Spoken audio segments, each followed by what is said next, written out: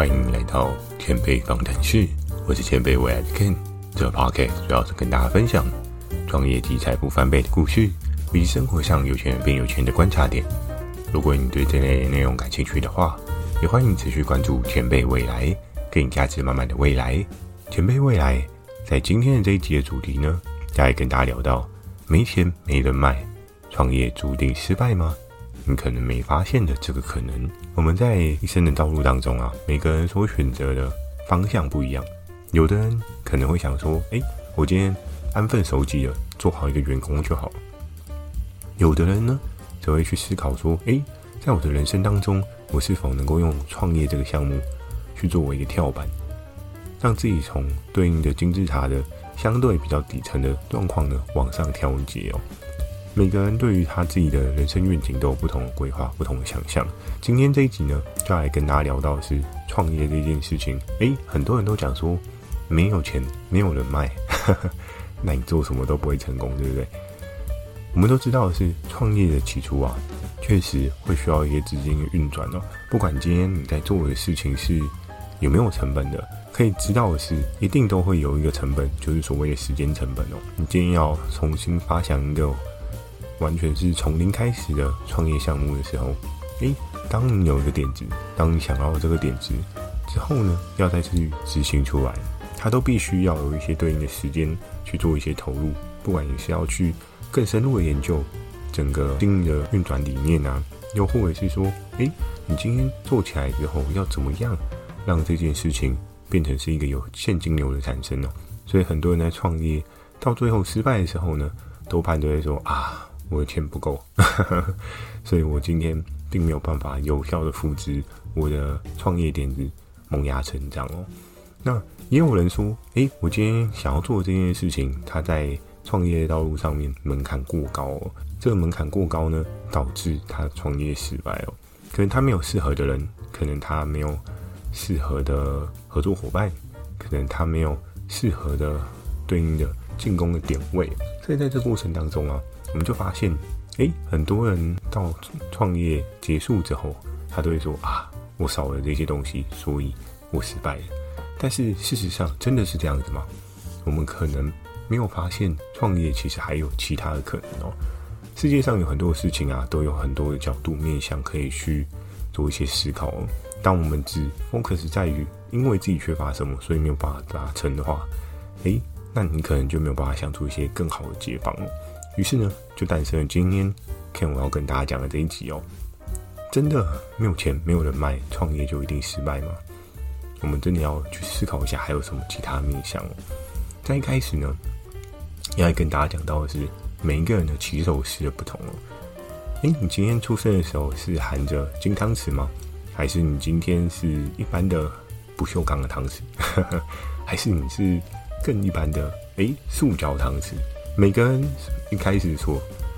领的对应的基底啊是不一样的，对不对？金汤匙可能他的富爸爸就动辄有个2-3间房，甚至在总资产上面呢有上亿的可能性，对不对？大家想必都很期待自己的爸爸如果是这样子的资金水位的话，那想必要做什么事情都可以更加的不用担心哦。但是呢，那你今天如果是不锈钢的汤匙，还是你今天是一般的塑胶汤匙，你真的就没有办法去做出一些差异吗？在这件事情上呢，我们要去分门别类。我们每个人的优势背景的技能不同哦。今天尽管你是一个塑胶汤匙的存在，你可能没有对应的资金可以做一些运用哦。你没有办法像金汤匙的人，他可以用资金去打造出自己的事业体。但是塑胶汤匙的人有的是什么？有可能有金汤匙的人，他对于整个经营的脉络，他并没有继承他家人的衣钵，他并没有去从中学习到他爸爸妈妈的经营理念，所以他并没有办法有效的让资金活化，变成是一个创业的事业。这是有可能的，因为在东方的世界啊，多半大部分的父母都比较保护自己的小朋友，所以你就会想说，好，这些事情爸妈做就好了，你就只要负责享受就好了。但也是因为这样的状况啊，衍生了另外一个对应的问题哦，就是有时候含着金汤匙的对应后代，它是不是真的能够继续传承你的执行的项目，包含你对应的事业体，它能不能承接起来？我们可以看到，在古语有云啊，富不过三代。为什么富不过三代呢？因为在第一代的时候，开疆辟土的元老非常努力的为这个家族带来一些不一样的视野但是呢，在第二代的时候，他可能有看着他自己的爸爸努力的过程，所以他大概依稀知道他要做什么样的事情能够成功但我们知道的是，爷爷或是奶奶都会很疼孙子，所以不希望孙子受苦。但在这个过程当中啊，有时候痛苦的历练啊，才能够让一个人成长所以也有可能对应这一个用金汤匙的孙子辈啊，他并没有办法有效的找到他自己成功的方程式这也是另外一个隐藏性的风险当然也是有人说，不管怎么样，资金够多的话，总是可以砸出1-2个有效的创业实例。这些事情也是对的，没有错。但是呢，也是有另外一群人，像 Ken 我刚刚讲的，经过自己的爷爷奶奶的溺爱，造成了他并没有很强的技能这也是有可能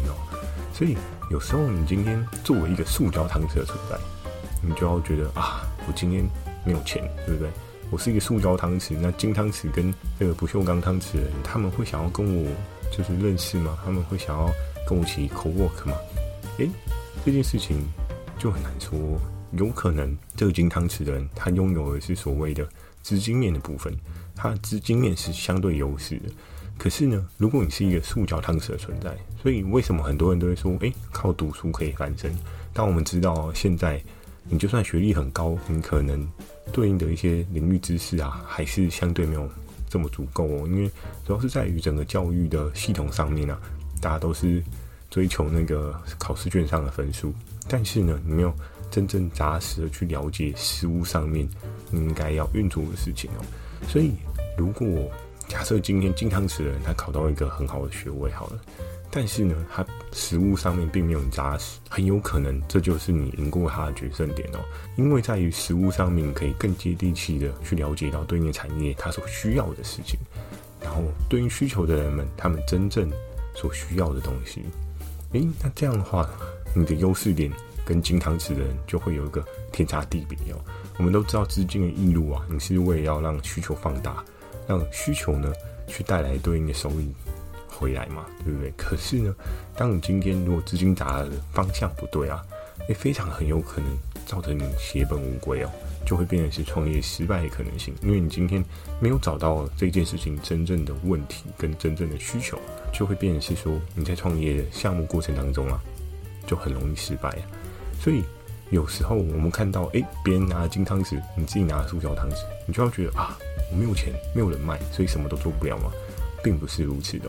资金这件事情呢，只是所有优势背景当中的其中一环。当然如果你有资金，你可能可以做得更加顺风顺水，因为你可以有更多不同的体验。可是你今天就算没有资金呢，其实你还是可以有其他的人生技能成长的可能性，比如说像刚刚讲到实务经验的累积，又或者是你今天抓到一个对应行业的风头。我们都知道猪在风头上面都会飞嘛可是金汤匙跟不锈钢汤匙，甚至跟塑胶汤匙，3个汤匙所遇到的事情环境跟你找到的对应的契机，这件事情是很公平的。因为很有可能经过你努力的打探啊，塑胶汤匙也可以抓到金汤匙的可能性但是在于你自己有没有比较放大思维去思考一下你周遭所发生的事情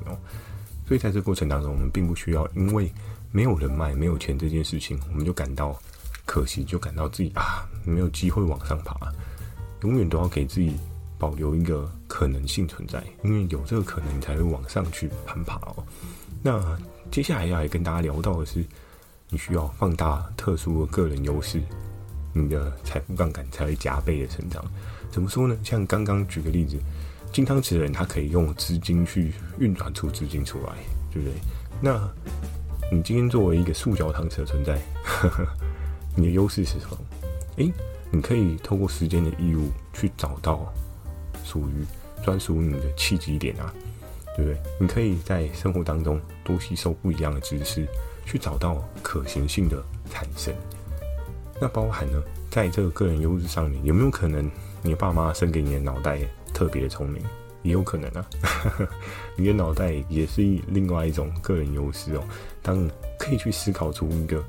不一样的创业的项目的时候，但是金汤匙的人有可能就是照着上一辈的铺陈去做一个安排。但我们知道啊，时代跟时代都会有一些变化哦。比如说像